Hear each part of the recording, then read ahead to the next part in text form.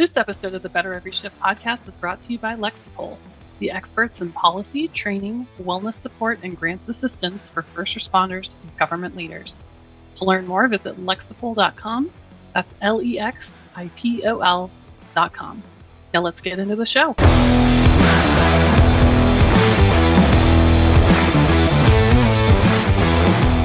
Hey everybody, welcome to the Better Every Shift podcast. My name is Aaron Zamzow. There is my co-pilot, co-captain Janelle Fosquet. Today is a very special episode for me, a mentor of mine, a family friend. We're going to get to talk to Chief John Salka. Hi, Chief. How are you today? Thanks for joining us. Good. How are you? Great to see you. And as I already said, great to see Janelle again. Hello. Good to see you. It's like getting the gang back together again. Because we all started, at least I started. Chief, you've been writing for 30 years, 30 some years now. You've been doing I'm not really counting, but since Harvey. Let me just give everybody, if you don't know who Chief John Salka is, you need to find out. And he's got 4 different books out. He's a retired battalion chief with FDNY. You've instructed numerous FDNY training programs. You co-authored the FDNY Engine Company Operations Manual. You wrote the book First In, Last Out Leadership Lessons from New York Fire Department. You operate a fire command training.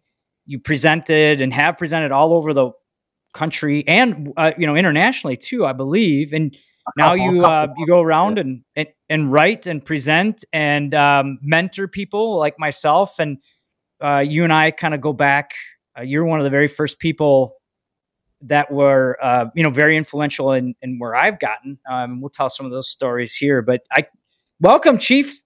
Great to have you on. And you just have another new book out.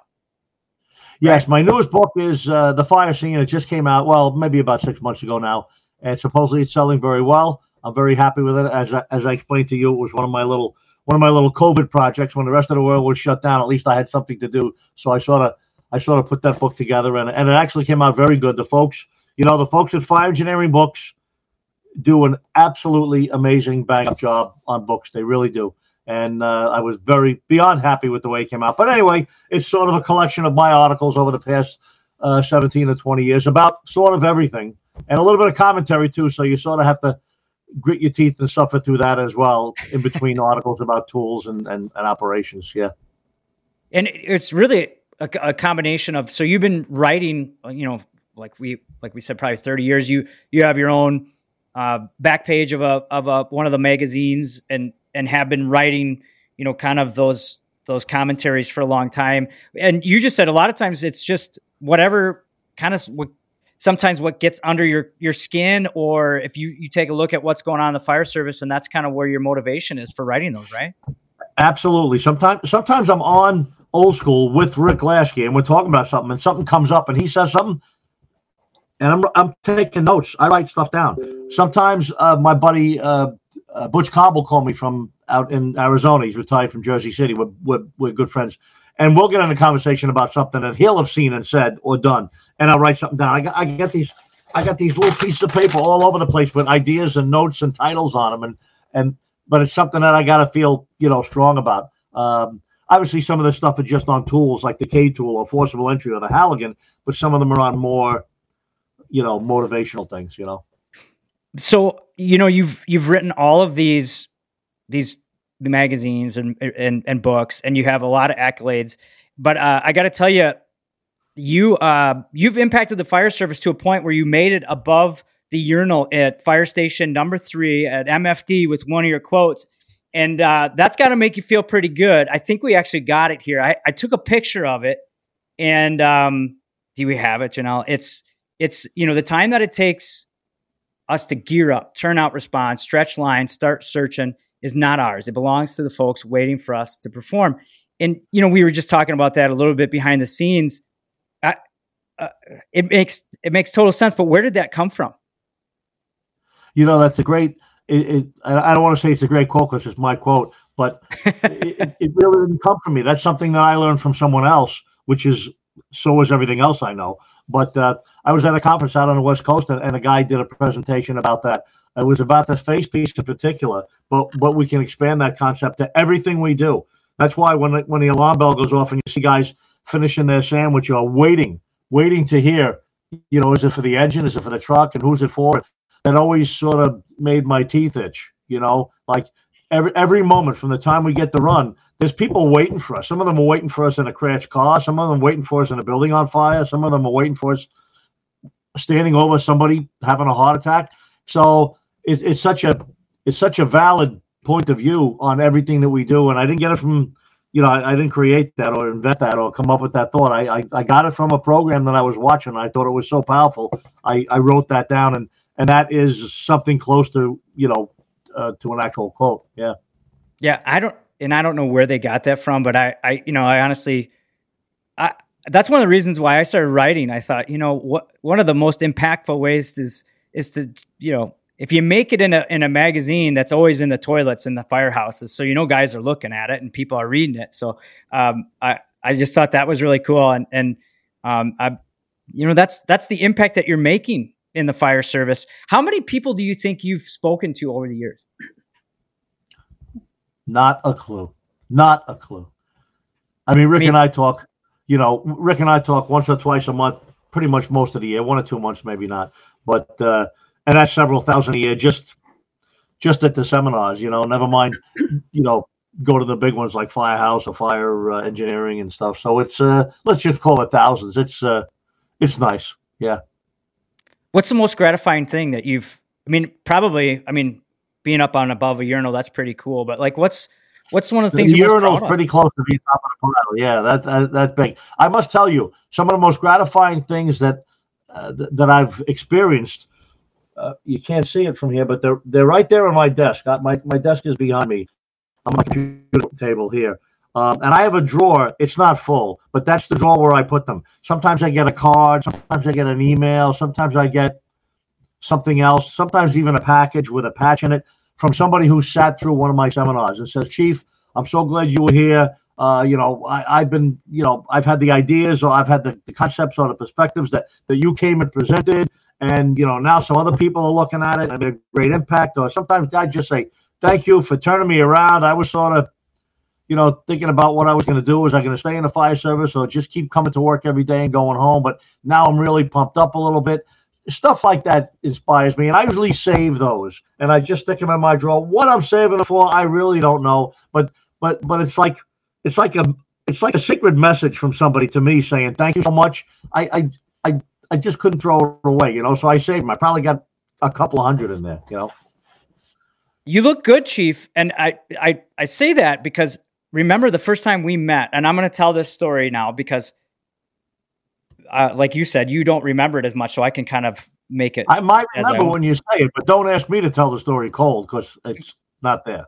So we were on a conference, we were on this committee together to help set up this conference. And, I was in sweats because I'm the fitness and health guy, and all the other chiefs that were on, and representatives were all dressed fairly nicely. And so you came in the room and you introduced yourself. "Hi, I'm Chief John Salka," which I knew because I had read a lot of your stuff. And, we kind of look and you just said, "Aaron," and then we started talking about one of your firefighters had now worked with me in Madison. Yes. For 45 engine. I remember correct. Yes. So we just kind of hit it off. And then you look at me, you go, "Hey, how do I get a movie on this iPad?" And I think you thought you asked me how to get a movie on your iPad. Well, you just look like a very intellectual guy, a modern guy that knows how to do that stuff. I tell the story that you think I was the tech guy because I didn't say anything in the meetings. But you are a tech guy, aren't you? I mean, you're a pretty technical guy, right? Yeah.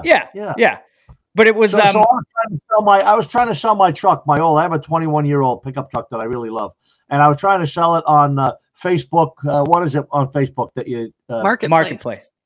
Right. So I had it on there, and I got a couple of hits, and nobody was offering what I wanted. So I wanted to get it off there. So I waited till I saw my daughter this afternoon, and I told her, last night, I said, "Could you please remember that?" She said, "Yeah," and she took it off for me. I have no idea how to do it.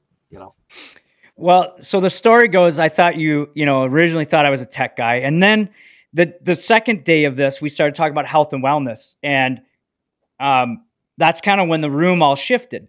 And there's a lot that was going on because that's where UL started, and we'll get into that a little bit about, the flow paths, and that's where that was being discussed. But we also really started to focus on health and wellness. And it was kind of like everybody in the room looked, hey, that's why the guy in sweats is here. And then do you remember you looked at me, you said, I'm a fat, blah, blah, blah. I really support what you're doing. I'm going to lose 40 pounds. And if you guys are going to focus on health and wellness, I'm going to be there.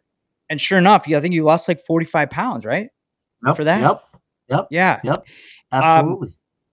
And just to thank you, like that really gave me a lot of confidence that hey, I was in the right place and I was doing the right thing. And, and you and I've had great conversations, and we actually have. So then you also said, hey, if you're doing these workouts, I'm coming at 6 a.m. I'm coming. I'm going to show everybody. I remember going to that. I remember hitting the tire with the mall.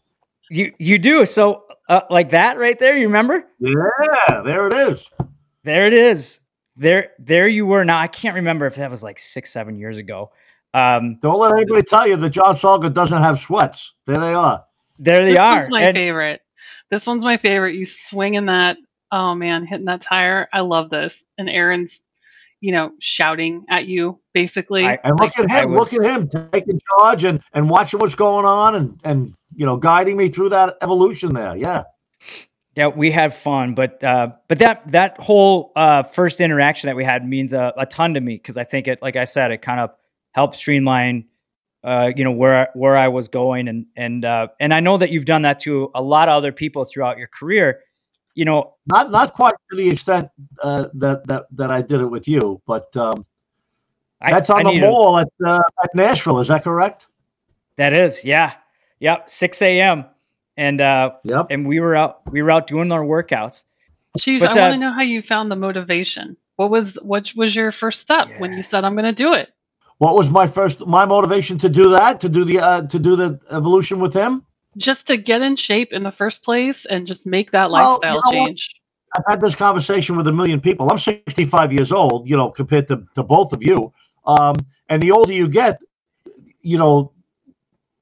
suddenly you can see the end of the road. Suddenly you say, holy cow, there it is. It's not that far away. You know what I'm saying? So without being dramatic, sometimes you get to these points in your life where you say, gee, maybe I should, maybe it's time to shake everything up a little bit and get back in shape a little. Because sometimes you're so busy living life that you sort of don't realize you're 5 pounds, 8 pounds, 12 pounds, 10 pounds, 15 pounds. It's very easy to be 15 pounds overweight, not overnight, over 3 years. You know what I'm saying?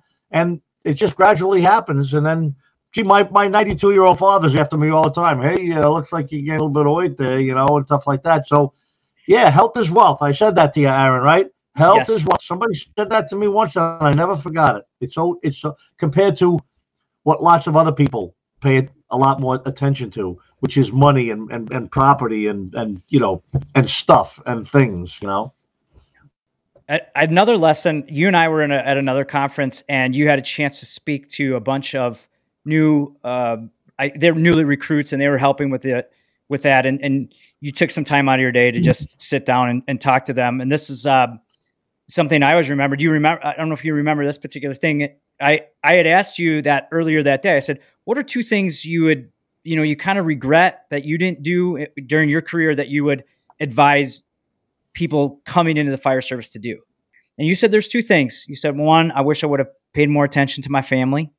And 2, I wish I would have paid more attention to myself, like your own health. And I thought, holy cow, right? Here's this guy who's very accomplished, FDNY, been through a lot of fires, here he's saying what, it was just it was very impactful. And I watched that presentation to that new recruit class. Do you remember giving that one now?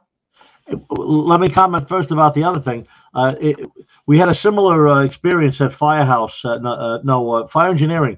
Bobby Halton, God rest his soul, and Rick Lasky and myself were up in a big room session, and we just talked sort of about what's going on in the fire service. It's pretty interesting, pretty fun. And then there's microphones that people come up and sort of shoot questions at us. And a young lady came up and said, I have a question for Chief Salka. She said, you're sort of at the twilight of your career. She said, a lot of us are at the beginning of our career.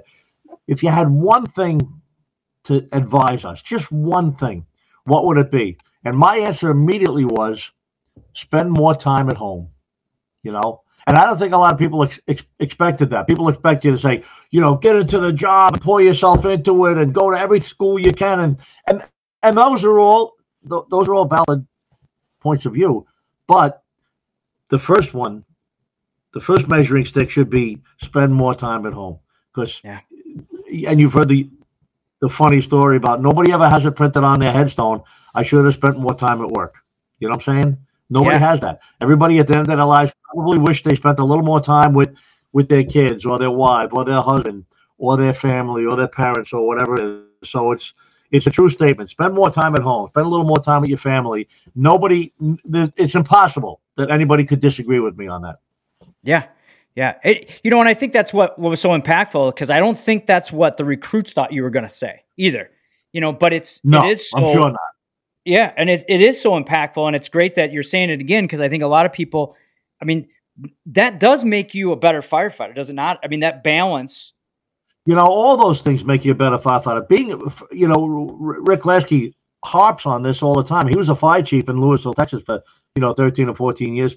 He said the most important decisions, the most important action that a fire chief takes is to hire the right people. Hire people that are good quality people, that have good morals and are honest and hardworking, and you won't have trouble. He said, if you hire somebody that you got to wrestle and you got to try and figure out, he's got a couple of little things on his record that we're trying not to look at really, but he's supposedly a good guy. And when you have trouble, they only get worse as time goes on. They're trouble forever. So that when people have good morals and good character, those end up being better firefighters. Obviously, has a lot to do with the work that we do, and your line of work, right? Health and fitness. The healthier and more fit people that you hire, the better firefighters they're going to be as well. So those two things that I don't want to say they have nothing, but they're not directly fire service classes, but they're certainly two of the most important things as a person that you could really pay attention to if you want to be a good firefighter, and probably a lot of other things too, but particularly firefighting.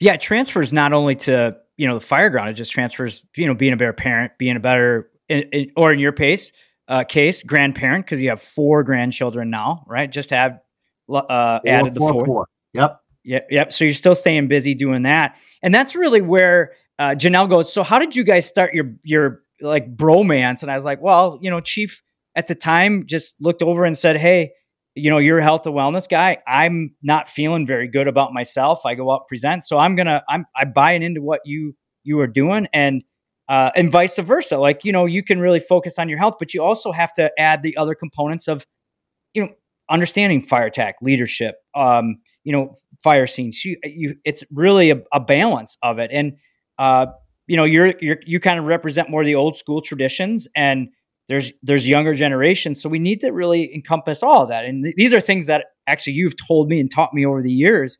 And I think that's why, people gravitate towards you so much, is because I think they see that you understand that, but let me ask this, right, though. This is true. And because when you first met me, I am not, and Janelle, you probably remember the first time we met, or the first couple of times we met through the magazine. It's not like I'm Mr. Soft and Cuddly or anything like that. I'm not a nasty person or anything, but I'm not like, I'm not a hugger. I'm not, a lot of those things. So if I turn out liking you, if you and I hit it off like you and I did, it has as much to do with you as it has to do with me. Mm-hmm. People ask me all the time about, about your friends. You have so many friends. I said, so many friends. I said, I think I have, like, in the whole world, I think I have 5 friends. I think I'm friendly with a lot of people. I'm friendly with lots of people that I like and I'm friendly with, but they're not my friends. I could name my friends. And so that's number one. And there's a lot of people that throw that word around. Friends. Oh, he's my friend. She's my friend. He's my friend. She's my friend. I'm like, how many friends you have? How many friends you have? Not Facebook friends. You know what I'm saying? Yeah. Real friends. I know Facebook is like the old man's thing, but I'm on Facebook. And so anyway, without making a lesson out of that, without making a speech out of that, that's what's important. And so I don't want to say I don't cuddle up to everybody, but I don't. But you were a little bit different than a lot of people that I talk to. You're just a very friendly guy. You're very I don't know what the word is. You're very you listen well and you I like old-fashioned stuff like politeness and courtesy and things like that. And some people just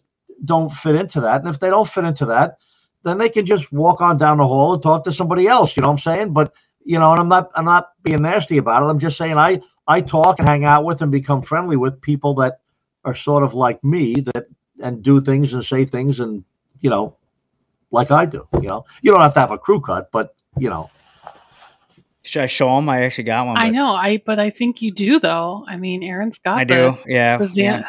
You've got the Salka haircut going right now. I do. It was to help motivate. Or hey, maybe we should do that at the next show. Maybe we should bring a barber chair in and say, get a Salka haircut, and we'll donate $10 to the National Fallen Firefighters or something. Oh my gosh, that's right. Genius. I love it. Yeah, I love it. Totally give them a coin and a cut for $50. A little bit easier than a stair climb, Yeah, it would. Well, that'll prep them. That'll be day one. You get the cut. Day two, you do the stair climb. Well, and I think part of it is I'm not very. I always tell a story. I'm not very good firefighter, but I try to improve every single day. And I think that's where you and I really talk, whether it's fitness or fire or whatever. Through your career, what's really motivated you? Like you constantly are reading or trying or learning. Like where? I mean, you went from frontline firefighter to all the way up to chief. But we talk about like you constantly are reading, you're constantly trying to improve knowledge and health, and where's that motivation come from? That's interesting too. I was a firefighter in Titusville, Florida, before I got on a job in the FDNY. I was already on the list, and I knew I was going to eventually return. But a friend of mine and myself, we went down there and got trained and took that test. We went through the 200-hour class in Ocala. You had to get certified. This is back in 77.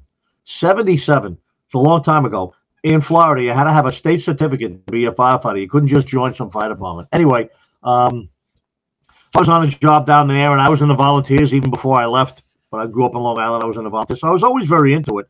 But I knew when I got on a job in the FDNY, it was just like looking up at the stage, watching the actors, watching the stars, and that's how I viewed the FDNY. I knew a couple of people, but not many. But they were firefighters, and that, like my friend Chris Delisio, he was one of my aides. He used to drive me when I was in the 18th Battalion, and he made lieutenant, eventually retired.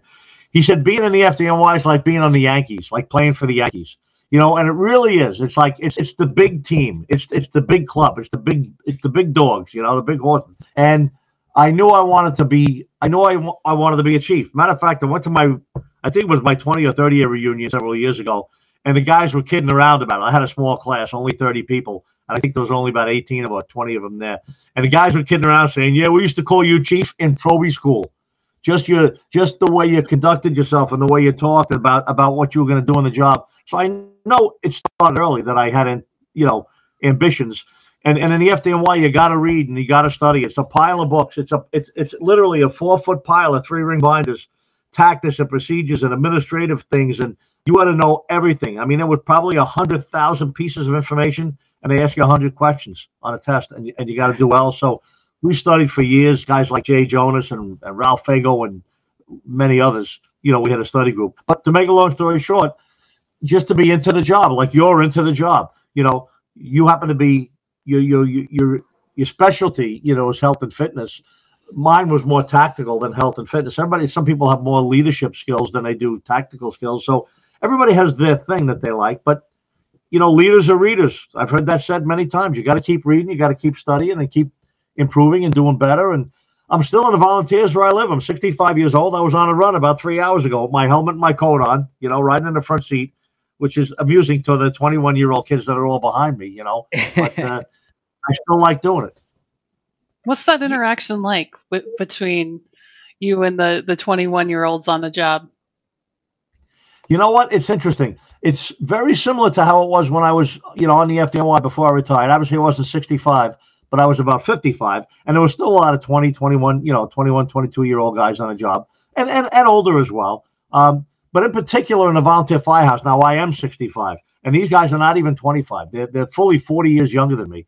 And I mean, they haven't even been alive for half of my life, but they're all literally full of, what we say, piss and vinegar. They are just so happy to be there. They're so interested in what's going on. We just had a great drill last night on large area search. And no matter what you tell them to do, they do it. They get dressed and they do it. And some of them do it better than others. Some of them need a little bit more practice. And it's just great. We call them the kids, not to their face, but we say, how many kids are here tonight, And, they're men. They're 21 years old. They're kids from my perspective, but they're all adults. They know what they're doing. They're all very polite, and they're all, none of them really look or dress or act like me or have my hair cut or anything like that. But that reminds me of a story I tell about, 45 Engine. Before I retired, I was sitting in the kitchen one day, and at shift change, and I forget what time it was. It must have been 4:30, 4:45, and the guys start coming through the back door, one at a time. Guys that are going to work the night shift. I was going to continue into the night shift. I was just sitting there drinking a cup of coffee, and a young guy, a young kid pops through the back door, and he's a regular assigned to the firehouse there, and he's got like a tie-dye T-shirt. It's got the Maltese cross on it. All my Maltese cross T-shirts are just blue with a white Maltese cross, like they've always been. But this is more modern. They get those now too, So we had the Maltese cross tie-dye T-shirt, and he had a pair of dungarees. And Lasky always, when I tell this story in class, Lasky interrupts and says, "Dungarees are jeans, but old guys call them dungarees." So, Good. Thanks for clarifying. Yeah. And it had rips, like the knees were ripped open and the butt was ripped open, and like stuff that I would throw away. These kids go and buy. They pay more for the rips, I think. But he had flip-flops on. He had some kind of foo-foo juice in his hair. His hair was like pointed up in the middle, like he was gonna go do a play somewhere. He had this little Bobby backpack on. It was about that big on his back. Maybe he would fit a toothbrush and a baseball in there. I'm not sure what he was carrying, but I wouldn't have given this kid a second look on the street. It would have just been some kid walking down. But he walked into the firehouse. "Hey, Chief, how you doing?" "Good, Billy. How are you? You working tonight?" "Yeah, all right, good. Maybe we'll get a job." And he kept walking. He walked right through. And literally 10, 15 minutes later, he came back down to the kitchen, and he looked just like me. Hair was hair. Oh, I didn't mention he had an earring and everything. The earring was gone. The hair was all combed. He had his uniform on, and he came walking in to make a cup of coffee. And I wrote an article years ago about conforming. People use the word conforming like it's a threat, like it's, oh my God, you don't have to conform anymore. But I said, yeah, you do. If you want to work in a firehouse, you have to conform to what we do. This is how we dress. This is how we groom ourselves. This is how we look and talk to each other. Whatever you want to do when you go home, whoever you want to hang out with, however you want to dress, whatever kind of language you want to use, that's all fine. But when you come to the firehouse, you got to sort of conform with the group, And so the point was, everybody's a little bit different, And I am the old school guy still, But I get along very well with the guys at the fire. I'm not sure what they say about me, but I like them. I would just say, following up on what you were talking about with your experience with the 20-somethings at the department, what do you say to people who believe that the younger generation is not as motivated as the older generation, or they call them entitled? You've heard all the terms, I'm sure, thrown around. Absolutely. What do you think about that? You know what? That's another element. That's another piece of our leadership program that Rick and I do. And we talk about some of these new guys and gals that join the fire service. Unlike 20 or 30 or 40 years ago when I joined the fire service, there are a lot of new people joining the fire service that don't know what a Phillips head screwdriver is. They don't know that some gasoline has oil mixed in and some gasoline does not have oil mixed in, depending on the type of motor, right? And all sorts of other stuff. And some guys are all upset about it. These young guys, these millionaires, millennials, millennials, they don't know what they're doing. They don't know what a screwdriver is. They never swung a hammer in their life. And I'm saying, you know what? You're right. But what does that have to do with us? So if they don't know what a Phillips head screwdriver is, guess what? Show them. And that's what we do. That's what we do in the FDNY. We bring the new probies down. They might not even get a class on hand tools at the academy. We bring them down and bring them to the tool bench and show them, this is an open-end wrench. This is a box. This is a Phillips head screwdriver. This is a vice grips. So when a lieutenant says, "Tommy, get a vice grip. Bring it over here," you can perform properly. And we teach them all the stuff about the gas and about the saws and the things that they might not know. And I tell another quick story about that. I said, in the FDNY, we hire guys from lots of places inside the city and 5 or 6 other counties outside the city, all the way out to Suffolk County. You could have some kid that was born and raised on a farm in Orange County, where I live, or out in Suffolk County, takes a test, gets on a job, and he could be standing next to a kid that was born and raised in Harlem and lived in a project or lived in a tenement. Now they're both in the same academy. And guess what? They both know different things. The kid that was born and raised in the city, he knows where all the subway stations are. He knows what letters they are, what boroughs they go to. He knows what fire escape goes to the roof, the rear one, not the front one, and that the front windows on a tenement are bedrooms and the rear windows are the kitchens. And the kid from Long Island doesn't even know what a tenement is. But a kid from Long Island knows what a spark plug is. He knows how to start a chainsaw. He knows how to mix gasoline and oil for certain type of motors, and he knows how to handle a tool and a hammer. So everybody has these different skills. And when we get to the firehouse, we got to bring them all up to speed and give them all the skills. Whatever it is they happen to be lacking, we got to fill in the blanks. That's all. Yeah. So the challenge really for the leaders is we got to look at things a little bit differently and say, hey, okay, so instead of saying it's like you're saying, maybe it's not a them issue, maybe it's an us issue, and together we got to figure this out. We got to train. Oh, it's absolutely an us issue. It's absolutely an us issue. Has nothing to do with them. You should be able to bring a guy from South America that can't even speak English. You should be able to drag him into the firehouse and tell him, get dressed in blue clothing, and we should be able to make a firefighter out of him. Yeah. But let me ask you this. Talk about the Marines. Two of my sons are Marines. One is still a Marine. He's a major in the Marine Corps. My other son is now a firefighter in Wichita, Kansas, but he was a Marine as well. And my younger son, who's now a firefighter, he joined the Marines early, 17. My wife and I had a sign for him. He graduated high school early, and we had actually signed, yes, you can have my son, right? And they took him. Both my sons did join. Both of them were enlisted men. And I say this all the time. I said, I had my son for 17 years. The Marines had him for 13 weeks, and they fixed him. They can do it. It's all about training. It's all about training. Well, you had a great quote. Another one that's just that I've seen, that I wanted to send you sometime. I saw a picture of it. It's like, there's every single time you work a shift, you should train. There's no excuse for that. Learn something that's really what we're about here at Better Every Shift is take every shift to get better, to learn something. As far as a new firefighter or even like a new company officer, where would you tell people to start when you're thinking about training? On the apparatus floor. You go to the rig. There's the rig that you're going to drive out the door on. If you got a brand new firefighter in the engine of the truck, let him pick the compartments. Pick a compartment, open it up, reach in there, grab something, take it out. Here's our drill. What's that? I don't know. Or they do know. Well, how do you use it? I'm not sure. I mean, you could do probably 3 months worth of drills just walking around your rig. Every drill time, just go to a compartment, open it up, take another item out. Never mind if you're in a rescue or a squad or something that has even more equipment. And we've done that at my firehouse, the volunteer firehouse. Some drill nights, the young guys are like, what can we drill on tonight? I said, that's easy. Let's go over to the truck. And we stand next to the truck, and as a crowd, as a group, 5, 10, 15 guys, tell them, okay, somebody, Billy, name something that's in this compartment. It's closed. It's still closed. Billy, name something in this compartment. A Halligan. Okay, good. Tommy, name something else. An axe. Frankie, name something else. And we keep going, and see if we can get everything named. And sometimes we open it up, said, okay, that has the Halligan, there's the axe, there's this. Look, we didn't get that one. We all forgot that was in here. That's just one night, one compartment. You could do that for like 3 weeks, doing different compartments. Yeah. Territory too, right? Go to some building that you've never seen before. Or like you were saying before, that the fire escapes are in the back, or, odd numbers of the street are on, north and west and that's how Manhattan is. That's how Manhattan is. Yep.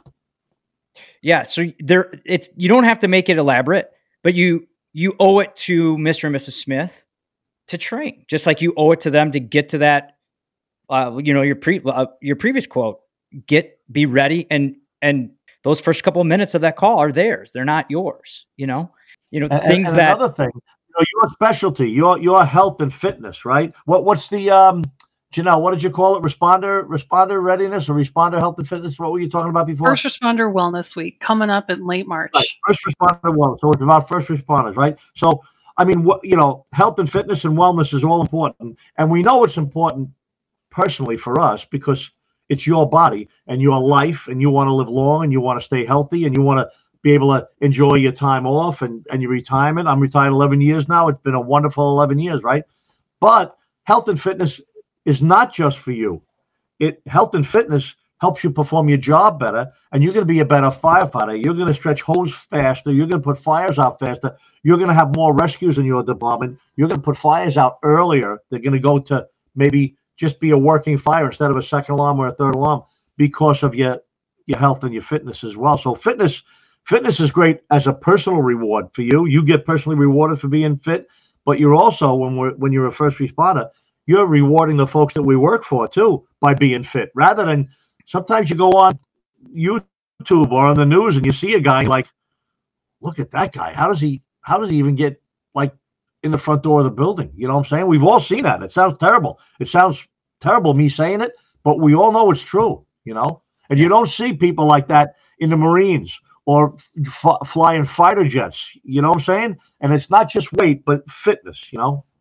We've had some great conversations about nutrition, and I love the story. Can you tell, I've told it to so many people, about the first time your wife came and visited you. You were just dating. She came and visited you at the firehouse. Do you want to tell us that? Yes, I was in 34 Engine in Midtown Manhattan, which turns out not to be that far away from where my wife grew up and where her mom still lived. She was at the time was in college at St. Vincent's School of Nursing, farther downtown Manhattan, but it still wasn't terribly far away. To make a long story short, if I remember correctly, which is absolutely uncertifiable, I don't know if I remember correctly, but I don't recall knowing she was coming. I think it was a surprise. So she shows up at my firehouse on the west side of Manhattan. Turns out it's at dinner time. Not at dinner time. During dinner. The food is on the table. So okay, you got a visitor. I go out there. I'm like, hi, how are you? She says, hi, is it a bad time? No, it's not a bad time. Like I said, we were just dating. We had just met, you know, on St. Patrick's Day. It's another story. But so she comes into the kitchen and they insist on bringing her in and sit down. Would you like something? She's like, no, I already ate. Just stopping by to say hi. And of course, all the firemen were happy to see this beautiful young lady stop in, you know.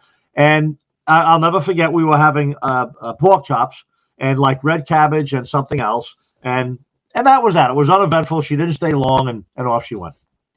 And the next time we talked, she said, that was disgusting. I said, what was disgusting? I thought everybody was very polite and very nice. She said, no, the food. Oh, my God. She said, you had enough food on your plate to feed a whole family. You had 3 gigantic pork chops, a mountain bigger than like 2 softballs full of red cabbage, another mountain of like mashed potatoes with gravy, a gigantic cup, like a quart cup full of whatever you were drinking. She said it was really sort of disgusting, you know. I didn't know what to say, but and I've told the story a number of times, and she still remembers it very well. And she's right. I mean, we didn't even eat on plates. We ate off of platters. Platters are those large oval plates that you normally put in the middle of a table and people take their pork chop off of it. But in a firehouse, we don't eat off plates. There's not enough room to put a Gavone-sized meal on that. So we have just platters and platters and platters, gigantic platters full of food. And you know what? If you eat on plates, you're going to be healthier than they eat on platters. If you you know what happens? Whatever you put on a plate is what everybody eats. You know, Even at restaurants, people do it because they just paid good money for it. Come on, we paid good money for that meal. Keep shoveling it in instead of just saying, you know what? I feel like I've eaten enough right now. Doesn't really matter what you paid for the meal, right? But so putting less on your plate is always a good tip. And there's actually science behind that. I wound up doing an article about that because, you know, if you have a platter, you like you said, mentally you think, oh, I got to fill it. And so in order for me to be full, I got to eat everything on this platter. And then, but if you fill up a smaller plate, you still have that, you know, your brain's telling your body that you get full. So it was just funny. Like, I use that, you know, that story and I've told it so many times, but I think it's something that's, you know, obviously if somebody's listening, like, hey, you know, serve on those smaller plates. I call it the Salka rule of portions in the firehouse. And that can help you lose some weight. We do something on the show. We put you in the hot seat and we ask questions. Sometimes some pertain to fire, some pertain to family. We don't know. We actually, like Janelle's mom and my mom watch the show. There are 2 listeners. I'm kidding, of course. But at least 2. We know we have 2 for sure. We have 3 now. Hopefully you'll watch. And so then they give us ideas. And then I actually got a couple of ideas from my crew and stuff. So we have some hot seat questions for you. Janelle's going to start them off with you. All right, let's start it. Let's keep it light. I want to know what movie makes you laugh the hardest. Right now, what makes me laugh the hardest is watching my grandson, Mateo, who we watch like Monday to Friday at the house. He is so funny. He is so he he laugh every time I see him. His face lights up as mine does too. But he does such funny stuff. He's only 5 months old, and he's so aware of his surroundings. We call him the detective. He always is looking around. One person walks in the room and like clears their throat. He turns around. He's looking at him. He's 5 months old. He's grabbing stuff with both hands and stuff. I'd laugh all day long. Who needs a movie when you got a newborn, right? What's that? Who needs a movie to watch when you got a newborn to watch like that, right? Oh my God, movie, forget it. My daughter gets home at 5:30, 6 o'clock. She takes him back, Now we have Colleen home with us. My daughter Colleen, she's with us. Yep. And so we always have her. But I last maybe until 9:15, 9:30, and I'm falling asleep and I go to bed. Yeah. They tire you out. Yeah. My question for you is, what's the most memorable call you have with FDNY? Well, other than 9/11. Yeah. I mean, actually, gosh, I got so many memorable calls. So many. So many. I went to a very interesting call from 9/11. I was working and I was down at the pile, and I was in the rescue battalion, and we got a call for a scaffolding collapse in downtown Manhattan. It wasn't very far away, and we got there.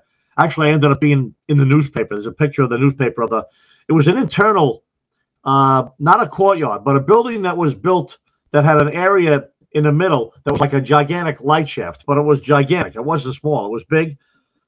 And they had scaffolding going up there because they were replacing all the windows. And the scaffolding collapsed.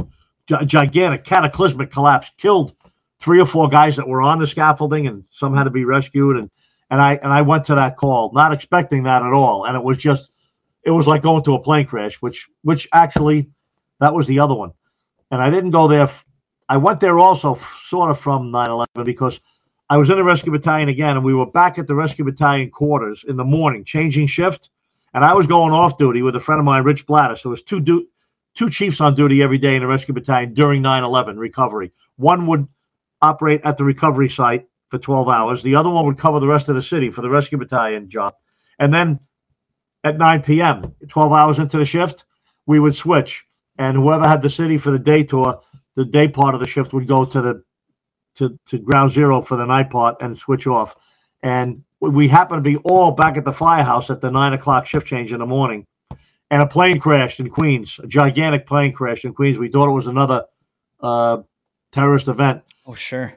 200 or 300 people were killed. And we zoomed down to that. And again, it was a plane crash right in the middle of a residential neighborhood. Several houses were on fire, and it was disastrous, but sort of well coordinated and pretty impressive, operation on part of the FDNY. It was very memorable. What about when you first got on the job? What was your favorite fireground activity? Did you like going to the roof? Did you like pulling hose line? What was the thing that you really wanted to do tactically? Well, when I first got on the job, I went to 34 engine, which is a tremendous disappointment. It was the slowest engine in Manhattan, which I didn't know. Of course, when I got on the job, I didn't know anybody.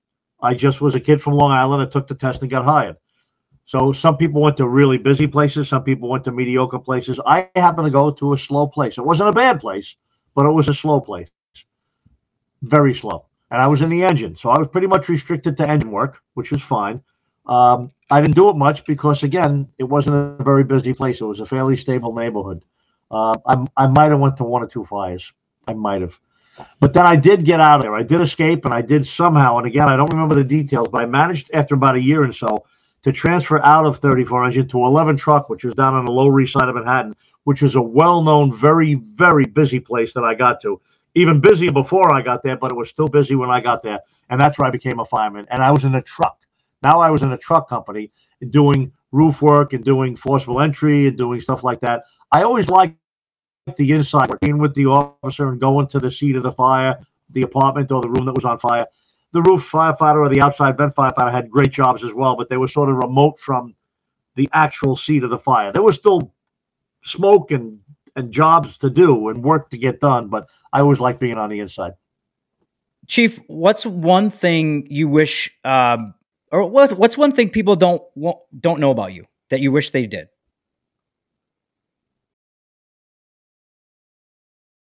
That's interesting. I don't know. Well, I mean, I'm a hunter. I don't know if people know I'm a hunter, and that's like, oh my God, modern society, you're a hunter, and people be angry about that. But I am. I like the outdoors. I live in the woods. I live in a log house. I'm looking at my house right here, and still not snowing yet. I'm a little pissed off, but I live in the woods, so I load my rifle up and walk up into the woods and go hunting. I haven't. I don't think I've really bagged anything or harvested, as they say, anything in the last couple of years. But I still like going out there. I could be out in the woods all day long and not shoot at anything. I could just see different animals, and it's still a great day. So I'm a bit of an outdoorsman. I'm involved in the Boy Scouts. I always was. Two of my boys were Boy Scouts. My son Johnny, who's my oldest, my namesake, he lives up in Troy. He is my first grandson, my third grandchild. Oh gosh, I can't remember. Anyway, he made Eagle Scout. He was an Eagle. My other son, Brian, was a Boy Scout, but didn't make it to Eagle Scout. I was always an assistant scoutmaster. I've spent many summers at scout camp, and today I'm still involved in the Scouts. I am the organizational. I forget the exact title. They meet in my firehouse, my volunteer firehouse. We sponsor a Boy Scout troop, so I'm the representative for the fire department to the Boy Scout troop, and they come to me all the time to sign up when there's a new scoutmaster coming on or a new scout joining. They always have to run it through me, and I have to sign everything. So most people don't know that I'm still involved in the Boy Scouts. It's a great program. I am an Eagle Scout, by the way. Really? Very good. I wish I had done that. There's something I did not do when I was younger, and I wish I'd played with it.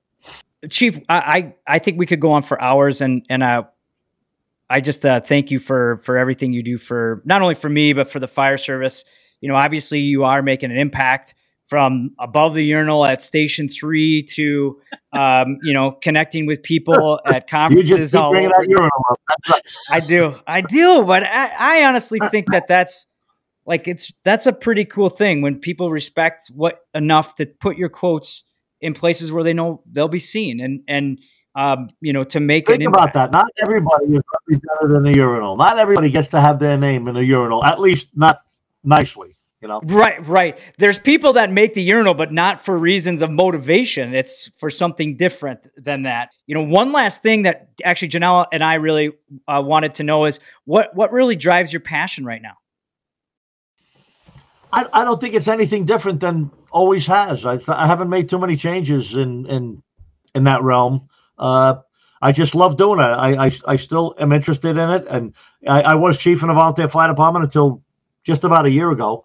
And my term was over, and now I'm back to being a firefighter, wearing a black helmet, jumping. I enjoy that just as much now as I did when I was a 21-year-old guy. So I'll just keep doing it till it's not fun anymore. I've heard 1,000 people say that, and some days it's hard. A couple of times the young kids had to help push me up that one step. Sometimes the first step's high to get up on that rig, But other than that, I'm doing fine. Yeah.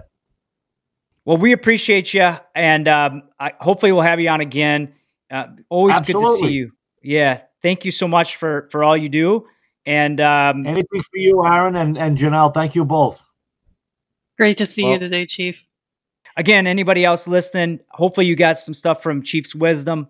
And most importantly, what we're all about here at Better Every Shift is for you to learn something, do something, share something to make you and those around you better every shift.